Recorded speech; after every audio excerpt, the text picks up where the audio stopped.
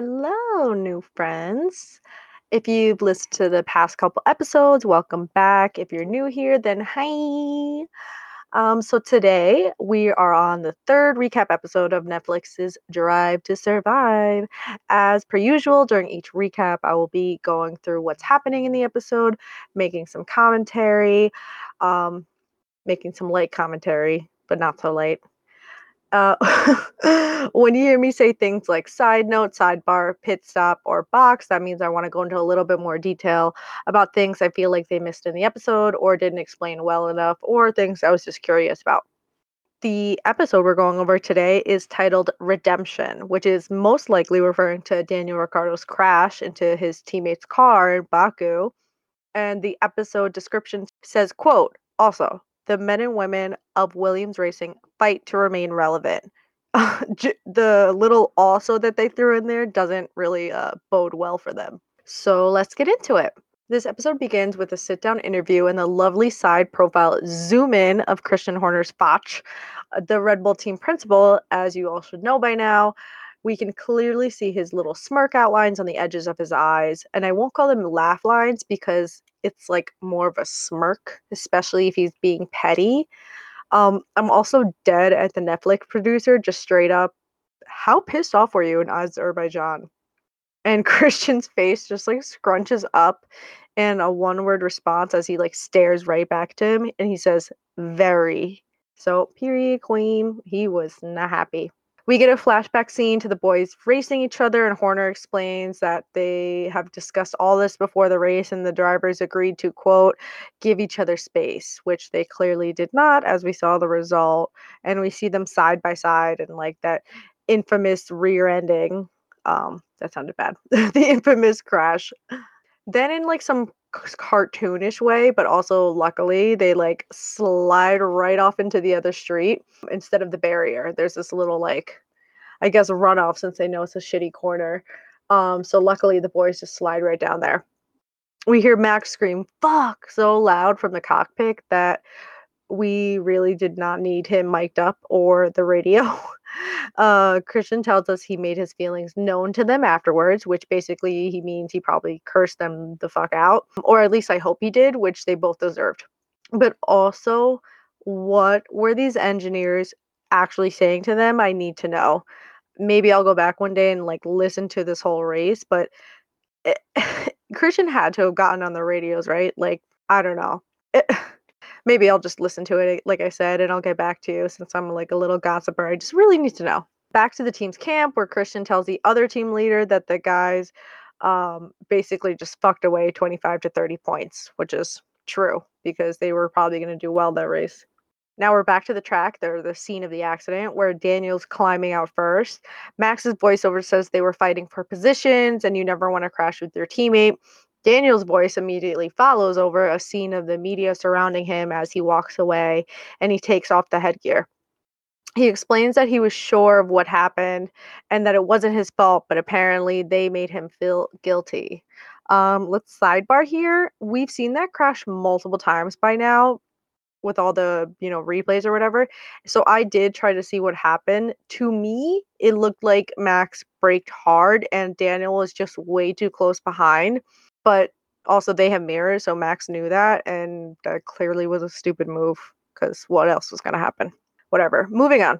We see Max's sad face, and he's already changed out of his uniform by then, and back to the famous scene of Daniel just, walking away, curls bouncing in the wind, with a look back over his shoulder in the slow-mo, amongst a pretty thin crowd, so who knows where he was walking out from. He tells us that this year his contract is up, so he's wondering what more he can do with another year at Red Bull. He could be happier starting new, really.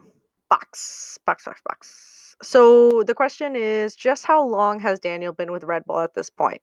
So technically, he was contracted with Scuderia Toro Rosso as their test driver in 2011, but he drove for Hispana Racing, or HRT. Toro Rosso is the Italian sister team of Red Bull. They actually have the same logo, just like different color scheme. In 2012, he went full-time for Rosso until 2014, and then he was promoted to the Red Bull team with world champion Seb Vettel as his teammate. So in total, he had been with the team or company about 6 years at that point. So back to the episode, we have the signature pit stop title sequence, still with Ferrari car number 6. Also see a nice drone shot of Oxfordshire, England, a beautiful piece of land, which we see is owned by Christian and his wife, who is the Queen Jerry Holloway, now Horner, Miss Ginger fucking Spice herself. Oh my God. When I realized this moment, I had such a fangirl. I was like, wait, what? So we see them and their 2 little white terriers and their little daughter playing in the yard. Jerry then tells her husband that one of the little doggos got kicked by a donkey yesterday, which sounds like a euphemism until we see actual donkeys and goats like chomping away at grass. So the poor little dog got kicked. Ginger Spice then brings the donkeys closer to the fence to show the little girl, who cannot be any older than 6, with her cute little pigtails. Ugh, what a nugget. And Christian jokes that the 2 donkeys are basically Max and Daniel, while Jerry sarcastically laughs at his dad joke. Christian also says that the boys are similar to donkeys on occasion, basically saying that they're jackasses for the not so subtle jab. But his wife makes it more lighthearted, saying sometimes they love each other and sometimes they butt each other, which of course we saw happen quite literally in Baku. To which Christian responds, managing donkeys is sometimes easier than the drivers. I don't know if this like scene was planned, but if that's like legitimately how he talks, it's hilarious and ridiculous at the same time. Next scene is a slow motion of Max walking and just a teensy smirk at the camera, just basically looking like a scene from The Office. Christian's voiceover was explaining that all the drivers have slight insecurities like any great sportsman, which is a word I love and I shall be using rather than athlete. We see more short slow-mo clips of Daniel looking somber, though his hair and curls still look great, good for him. And to contrast, another smile of Max while the principal is going on about Max being an exciting emerging talent, not even a 21 yet. Pause for dramatic effect because I was in my college dorm not knowing shit to do with my future, while this kid at that time is one of the best in the world at his sport, making millions. Damn my parents for not putting me in karting or something else, but whatever. And we're back to Chris's sit down interview saying that they're just drivers at different stages in their career, which seems like not so subtle shade to Daniel. Then we get the characteristic whiplash scene, which changes to Horner's residence and talking about looking forward to the August break.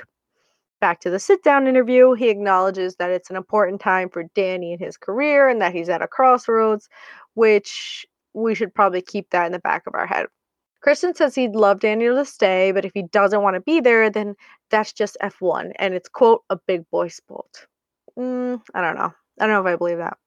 Back to England, the couple discusses Monaco being the next race. Horner says that it would be good to see Max get a result. Possible foreshadowing, we shall see. Netflix then flies us across the globe to Perth, which we know is Daniel's hometown. We just see some little horsies trotting about, and I think a newly constructed side house. It's literally just made of wood and not even painted, so seems new. Inside we go, and we see Glenn Beavis and Daniel talking. You can't not think of Beavis and Butthead in this moment when I saw the name. So sorry if that's so inappropriate. However, at this time, they are unfortunately discussing a very serious moment. Beavis says to Daniel, quote, they want an answer from us as early as possible. And after the last few minutes, we can only assume they equals Red Bull. And the answer is Danny staying or not? Daniel's first response to this question is, who's going to be out of contract? At this point he's talking about like whose spot could he potentially take if another driver isn't guaranteed their seat for next season.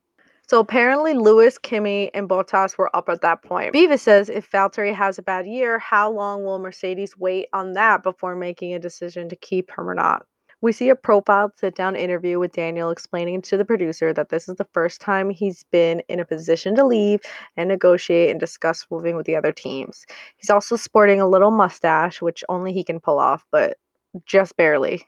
Beavis gets his own sit-down interview, actually, and he's labeled as Daniel's advisor. He actually kind of reminds me of Mr. Burns from The Simpsons. Sorry, Glenn.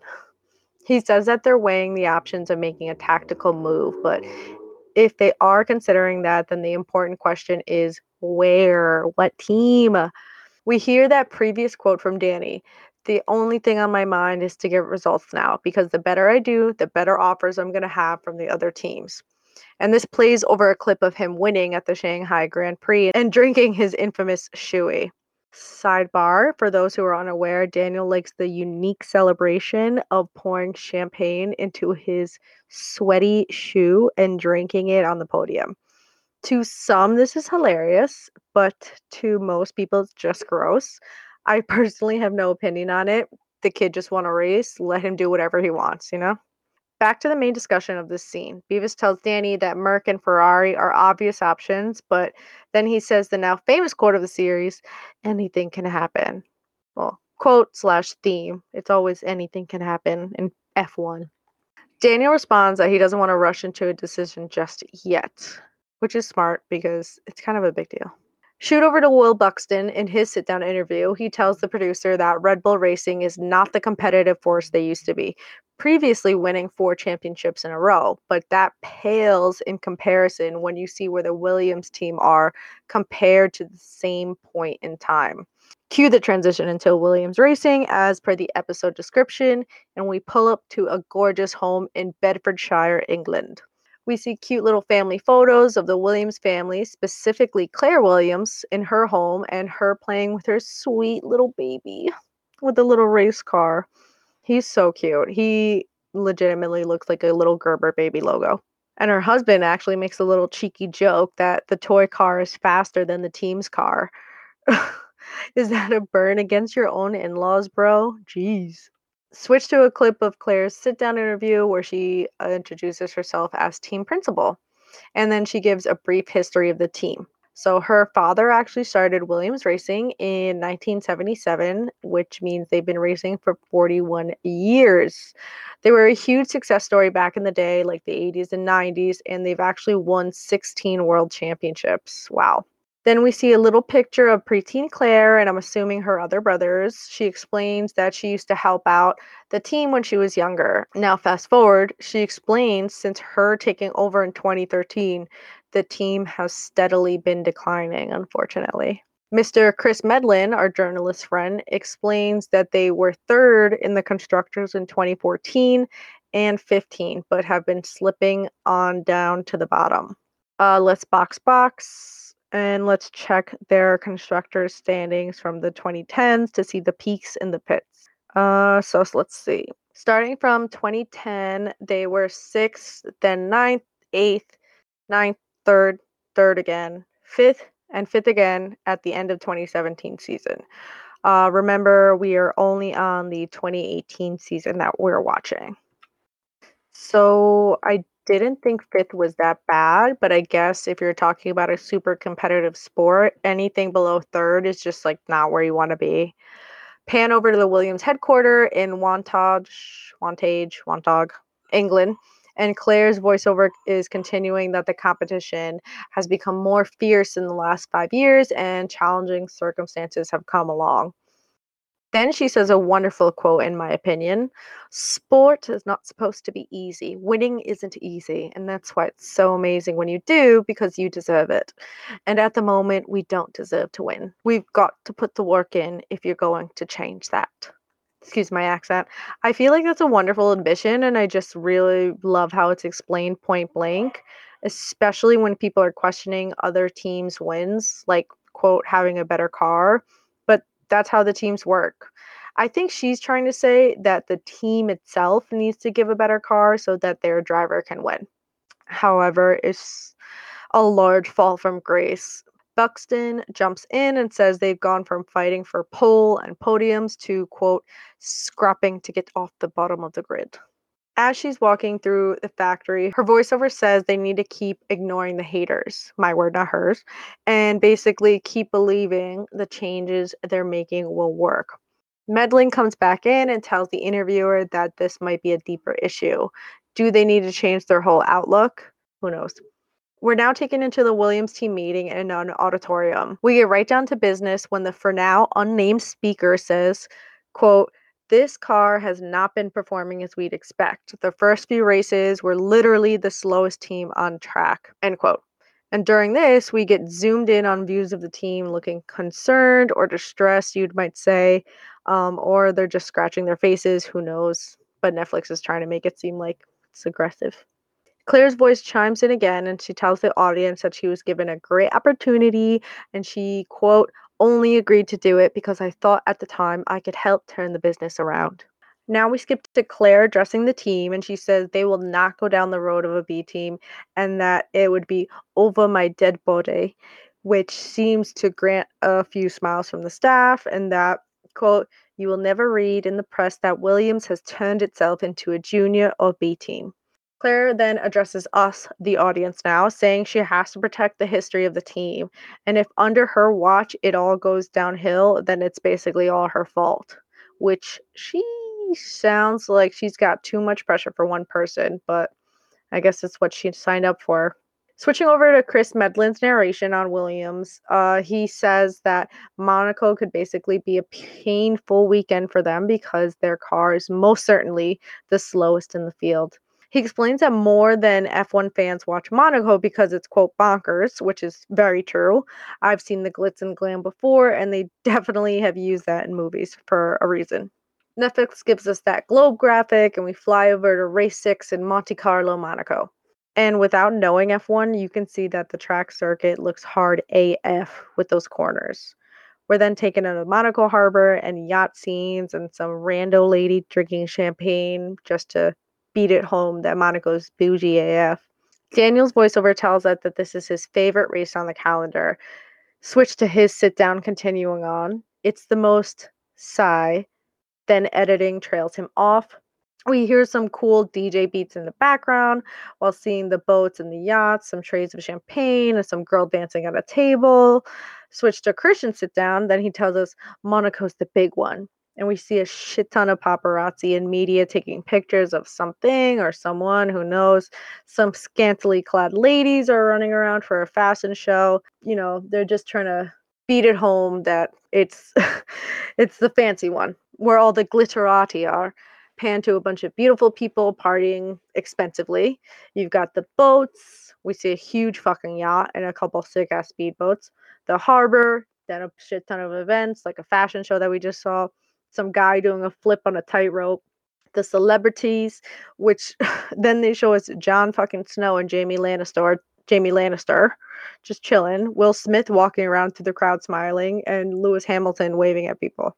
Christian continues, it just exudes money and glamour. We see more shots of expensive cars, bikini babes, and then a tiny clip of Danny looking dapper AF in the navy suit. While Daniel says, it's just a lot of cool shit in a small space, which is a good sum up. And then the next shot is Tom Brady perfectly throwing a football to Daniel, who's just waiting on a yacht like 20 to 30 yards away. So good on you. And then, of course, this makes him look super cool for the media and the crowd watching. Christian's voice comes over the very old scenes of early Monaco races and the drivers. He says, Monaco is Monaco. It's the oldest race on the calendar. It's the most prestigious one, and so much heritage, so much history. Side note, this footage is amazing. Like the earliest black and white ones look like they've been made for a movie. It doesn't even seem like real life. I don't know about you guys, but it's really hard for me to imagine these old cars in life before we see them than we do today. Christian continues on to explain that the track is pretty much the same it's always been for 76 Grand Prix, and that all the greats have raced and won at Monaco. So he's kind of implying if you don't win at Monaco, will you never be great? I wonder if there's a world champion there who hasn't won there. So let's box, shall we? A short little internet search has led us to find out that 13 world champions of F1 have never won at Monaco. So, safe to say that Christian is exaggerating just a little bit. Or he doesn't believe that those champions are greats, quote unquote. Just to name a couple of them, we have Mr. James Hunt, who was one of the subjects of the amazing Hollywood movie Rush. He retired 6 times in Monaco races. Yikes. That track did not like him. But anyway, let's return to the show. Christian names a few of his greats, like Fangio, Graham Hill, Ayrton Senna. He says, quote, the pressure and the prestige that goes with that race, if you come out on top winning that Grand Prix, it's bigger than anything else. And while he's talking, we're treated to a few victory clips of two previous Red Bull winners celebrating, Mark Webber and Sebastian Vettel. Medlin now chimes in over more beautiful views of Monaco to tell us that Red Bull have targeted this race from the very start of the season because their car is suited to this track. Switch to scenes of Daniel signing more autographs and taking pictures. Chris then continues on that Daniel will want to stand out because the team seems to be putting more weight behind Max for the future. And of course, a short scene of Max signing things and then being whisked away. We're then treated to a nice side profile zoom of Horner again, shamelessly stating that, quote, Max has got that sort of magic dust around him. He's the next generation coming through, end quote. We really can't get enough of Christian's love for Max, can we? We then see Max and probably his trainer on a boat talking. Max then points out which yacht he likes, and they're discussing how much it probably is. And he makes a joke that it's so big you could lose your friends on board. Switch to Max's first sit-down interview, finally, where he does his own intro and throws in that he's the youngest F1 winner. Let's side note over here. Max was referring to his win at the 2016 Spanish Grand Prix when he was only 18 years old. Very impressive. I was probably chugging beers at the times with my friends somewhere in some college dorm, as were the rest of us, but good for him. Back to the boat scene, he says that because he lives in Monaco, the weekend is the same for him, just a bit busier, and his mom is there to go visit and wash his laundry for the weekend. It's really amazing how no matter what age, the level of fame, that a mama's boy will always shine through. The scene then fades to a caption screen that says, in 2017, Red Bull signed a lucrative contract with Max Verstappen, reportedly eclipsing Daniel Ricciardo's current deal. Yikes. Buxton then cheekily explains to us if Max is truly promised more money, the young buck, than Daniel's earnings right now, that'll hurt. I'm sure he's referring to Danny's ego and feelings, etc., etc. The scene then we're taking to is an over-the-top dock setup Red Bull has, and the walkway is lined with massive pictures of their accomplishments. Over small clips of the chaos of Monaco's paparazzi snapping away, drivers running around, Daniel narrates that Red Bull loves to create headlines, break records, and of course, win. They are investing in Max because they want a, quote, youngest world champion. That's the dream. Journalist Chris then points out the obvious, that there's probably tension between the two since Max has locked this lucrative contract in place, but Daniel's up and now he might be looking for a new one. The question that came to my mind is a new one with who? Christian's interview clip quickly chimes in to say that Max is, quote, one of the big names of Formula One for the next 10 years, but Daniel is hugely important to Red Bull. Honestly, I don't know if I really believe him. He just has this sneaky snake feel about him, but who knows? Maybe that's just like the wall or the facade he puts up. In the next scene, we hear some cool beats at a pool party where you can tell it's exclusive to Red Bull guests only. Christian is now talking to a man I couldn't tell who it is at first, but after seeing Miss Gracie's hair, I now know is Joe Ricardo. As Horner's talking to Joe, he looks directly at the fucking camera. Like, dude, this isn't The Office. Does that mean that you're wanting them to catch this conversation, or are you nervous because you're mic'd up? Anyways, he's telling Daniel's father that there are no number one drivers here, meaning the Red Bull Racing Company, and that nothing would give them greater joy than to see him achieve the world championship in one of their cars. Like, come on. Any team would want a champion in their car. Thanks for stating the obvious vague statement bullshit about a driver who's been with your company for years. Okay, let's back, and I'll cool it a little bit. Daniel started driving with Red Bull technically as a tester, and he worked his way up over the years, as I mentioned before. However, 9 years is a long time with any company. So without knowing that information, people could think like, oh, well, yeah, people just move on. But now it almost seems like, damn, they really didn't have faith in him. Who knows? And back to the show. Buxton then comes in saying he doesn't believe him and Max is the chosen star for the future. Retweet Will. We're then let in on the rest of the conversation with Joe and Christian, which is more like Christian talking at him. Christian saying that he hopes Daniel feels the support of the team and that there's, quote, no pressure to have the youngest world champion or anything like that. Meanwhile, Sweet Joe is just silently nodding along to this bullshit that he knows is BS, by the way, and awkwardly rubbing his arm. Like, poor thing is probably so uncomfortable. Imagine your kid being a great racer that's probably getting left into the dust by his team that he's been with for 9 years. Who knows if I would have kept it together if it was my kid, but you gotta be cordial in this sport. Anyways, now we see Red Bull's own mini yacht pull up to the flashy dock that we just saw minutes ago, and a scene of Max and Daniel posing next to a Monaco sign for the media. Danny narrates over the scene with, quote, "If they really want me, they need to put something awesome in front of me and snap me up."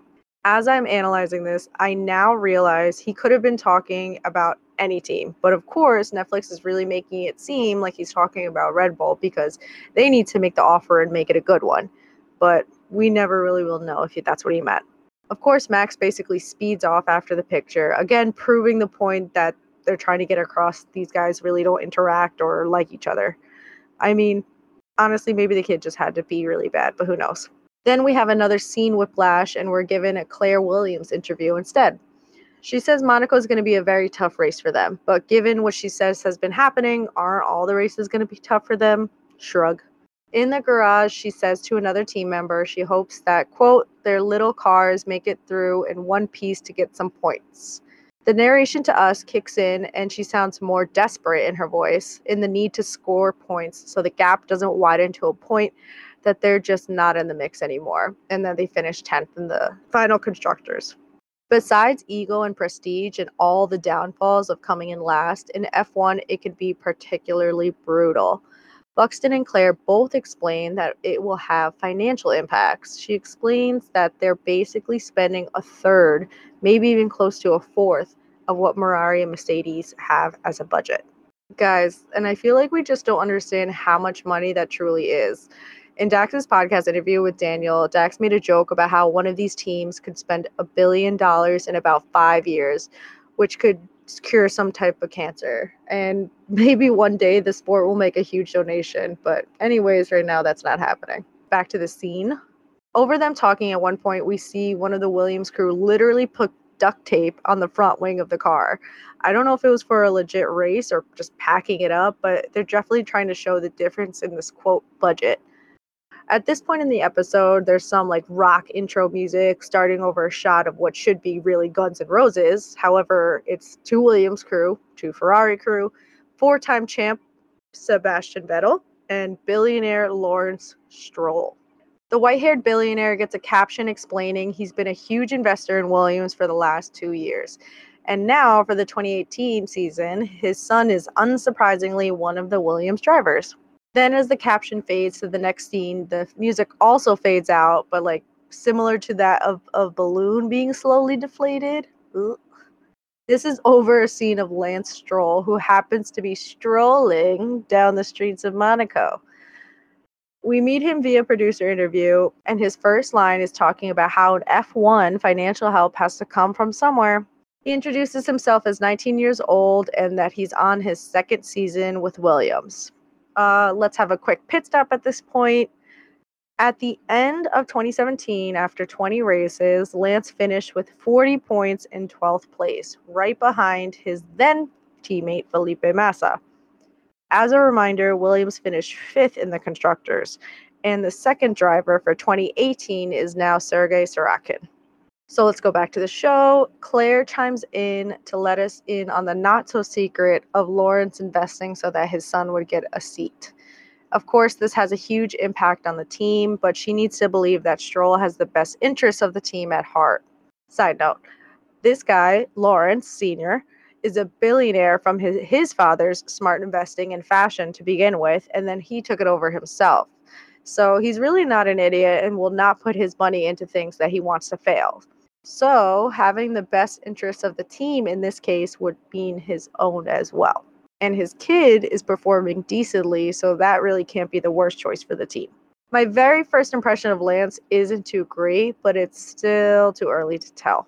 As Lance goes on, he talks about other paid drivers not delivering, and he got a podium his rookie season and is still striving. During this montage of the podium celebration, we see his beaming father beaming with pride, which is really sweet. Now Buxton chimes in and reiterates what I was just thinking. Stroll Sr. wants a car that will deliver based on the money he's investing, and that will make his son a winner, or at least towards the top. So the second that it's not working, he will take his money elsewhere. Lampson makes a comment saying it's been frustrating with Williams on and off the track. We're then looking at Saturday of Monaco race weekend, which is the practice session and then quali. There's a bunch of chaos and clips of media of Max and Daniel getting interviewed. Christian narrates over the Red Bull mechanics working on the car. He explains that because Monaco doesn't have a lot of straights, horsepower of a car isn't everything. The boys can extract pace from the car and cut in close to the barriers. Journalist Chris chimes in to say that Red Bull will want Max to win the race because they're, quote, investing in him. Again, reiterating and driving home this point, all this money is behind Max. And they're putting faith in him for the future. And of course, this is over a clip of Max juggling balls with his trainer. Let's quick box. This training may seem kind of random, but no, Max is not from a circus family. In fact, all these drivers know how to juggle, or the majority do, because it's really testing their reflexes and arm strength. They need to be able to react to anything while going up to 200 miles per hour. Journalist Chris continues that because overtaking is so hard in Monaco, quali is really the most important part. On this circuit, you're pushing to the limit to get the fastest quali time and get the best position on the grid. Daniel starts narrating over a clip of him jump roping. He tells us that he's always fired up for Monaco because it's the most difficult track with the smallest margin for error. Switch over to Max just chilling on his cell phone in his changing room, narrating, saying a win is possible for him. In his sit-down interview, he tells us that driving has improved. His qualifying is strong compared to Danny and that he feels good. Back to the race weekend, we're down to scenes of the paddock, the fans, and the cars going out for free practice number 3. While we see clips of Max driving around the street, Christian praises him again, saying he has a magic, beautiful driving style. Max comments about the track being hard to drive on, and any slip you could make, you will end up in the wall. The commentator says he's got the fastest lap so far, and we're on board his car at the point. He is flying past these others. You really forget how fast it is to be in that car until you're in an onboard. Of course, Netflix gave us some foreshadowing. Max goes slightly bumping his front right tire into a corner, and at that speed, it damages the steering. So instead of going left on the swerve, he goes straight into the wall, smashes up the front right side of the car, his wheels literally hanging off. The front wing flew off, and there's just debris all over this track. Ugh, this is the worst case scenario for the team. At this point, it causes a red flag for the session, and the mechanics are going to have to scramble to get his car back in shape for quali, if it's even possible. The commentators in the background are talking about the chances of that even happening. Max is walking around the garage looking tight, and one of their crew is closing the wall or blind or whatever, so you can't see into the garage anymore as the music and the zoom noises come to a dramatic halt. Fade to black and fast forward a few hours. Now we're made it to quali. But did Max in the car? Who knows? We see a slow-mo of Danny looking happy while walking and then switch to a pissed off looking Max. More slow-mo clips of the drivers getting ready for qualifying in Monte Carlo as we see one of the race commentators reiterates it's the most exciting quality of the season. Now we focus on Lance and the Williams as he pulls out into the track. Claire and Stroll Sr. are talking as she says, like friendly banter. We'll see how this goes this afternoon. And as Mr. Stroll opens his mouth, the way she just looks at him like, ugh, I can't fucking stand you, and makes that face at him. Lauren says that Lance was struggling in his seat in the first session and apparently was moving around, and then proceeds to do this awkward, unnecessary hip-shaking movement to further prove his points, but thankfully the mechanics got it fixed. Claire is also like, yeah, I hope they fix that, and then just walks away. I don't know if it's out of concern or like, get me away from this man, but who knows. Back to Lance on the track, we hear his engineer on the radio not saying anything too exciting. Then Lance complains that his headrest is loose, which of course the drivers don't want, but he just barks out, just fix it, which is rude AF. The calm engineer responds, okay, we'll fix it the next time around, and then proceeds to give instructions on the pace that he needs. Lance gives feedback while driving, and none of it is good. Too much understeer, not enough traction, and that he can't get any faster. The announcer then tells us they're starting towards the back of the grid, and of course I looked it up. Specifically, they end up in 18th position, a full 1.3 seconds behind the leader of Q1, which is Danny Rick. Then we see a dejected / angry looking Mr. Stroll in the paddock and Claire wiping her eyes in the garage. It's unclear if these are tears or maybe just boogies. But breaking news, they tell us Max is out of quali. Christian explains that they actually managed to fix the car. However, when they fired up the engine, there was oil leaking out of the gearbox, which just ruined any chance they had of competing that day. We see Sky Sports interview footage of him saying how Max has learned a hard lesson of driving in Monaco. The announcer states that the obvious of all hopes is laying at Daniel Ricciardo. Cue dramatic slow-mo of Danny now getting ready in the car. Quote, can he beat Ferrari and Mercedes to start in pole position on race day? Let's box at this point. Lewis Hamilton, as we know, was last year's champion, but Sebastian Vettel and the Ferrari finished second, and their teammates respectively took third and then fourth. So we know that they're the two teams Red Bull needs to get past this season. We then see the fans with their Aussie flags, their Red Bull shirts, even a Danny Big Head cutout. We see Lewis, Seb, and Danny flying around the track for quali. Danny's engineer tells him that he's currently P1, 6/10 ahead of everyone, which is a huge difference when it comes to places for grid position. We hear more sound bites of Christian, Daniel, and the commentators saying how important the positions are for Monaco, especially pole. And we're treated to Daniel's onboard camera. He is just flying around the track. Seb grabbed pole at one point, but then it ends with Danny in P1. Woohoo! He tells us that he's thinking, quote, okay, 50% of this is done. Let's finish it tomorrow. Everyone is celebrating around him. Then he walks over to his mom and dad, who he gives big, sweet hugs to. The emotional toll of the show is a lot. Everything changes so quick. Buxton interview cuts in, and he says at the moment Daniel isn't putting a foot wrong, and the team would be putting a question mark on why they spent so much money on Max. He says, quote, he put it in the wall trying to prove to the world he was quicker than Daniel, and he sacrificed his entire weekend for what? For nothing. End quote. This is over a sad-looking Maxie, really not sure what he's staring at, but of course the kid looks really dejected. Chris Medlin then tells us that Daniel seems to be the more consistent driver now and repeats the sentiment of Red Bull questioning who they put their money behind if Max doesn't start to win. The next scene is a press conference with the 4 team bosses sitting from left to right. We have Zach Brown, Christian, Toto Wolff with Mercedes, and Frederick Vasseur with Sauber. As I've said many times, the media has no chill with their questions, and they straight up ask Horner to give a percentage of how confident they are of keeping Daniel.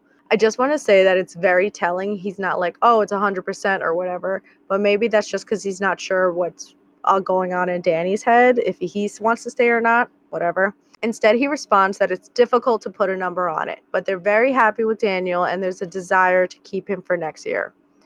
I also want to repeat for the people in the back that in these shows, especially this one, editing is key.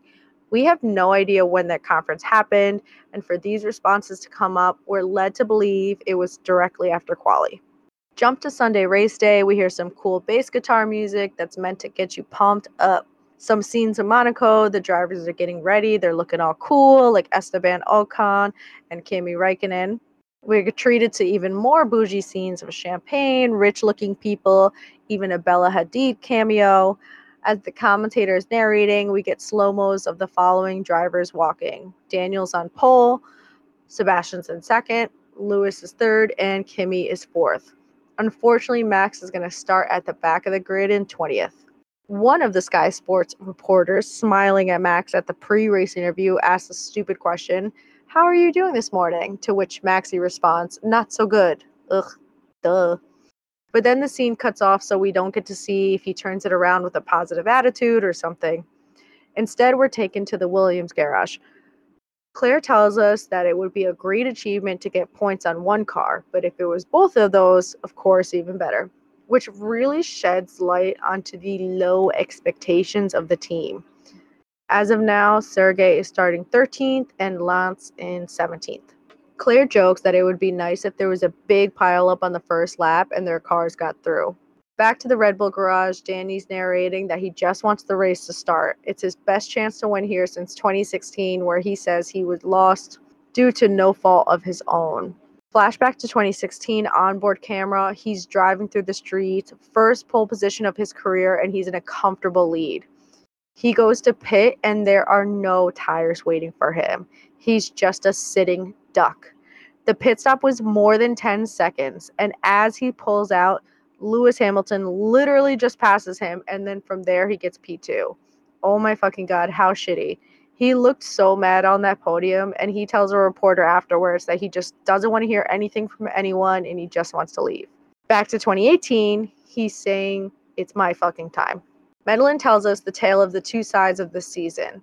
If Daniel wins this race and beats Max in the point, it just further proves to Red Bull that they should put their faith in him. But his priority might be trying to perform well so that he can go to a bigger team instead, like Mercedes or Ferrari.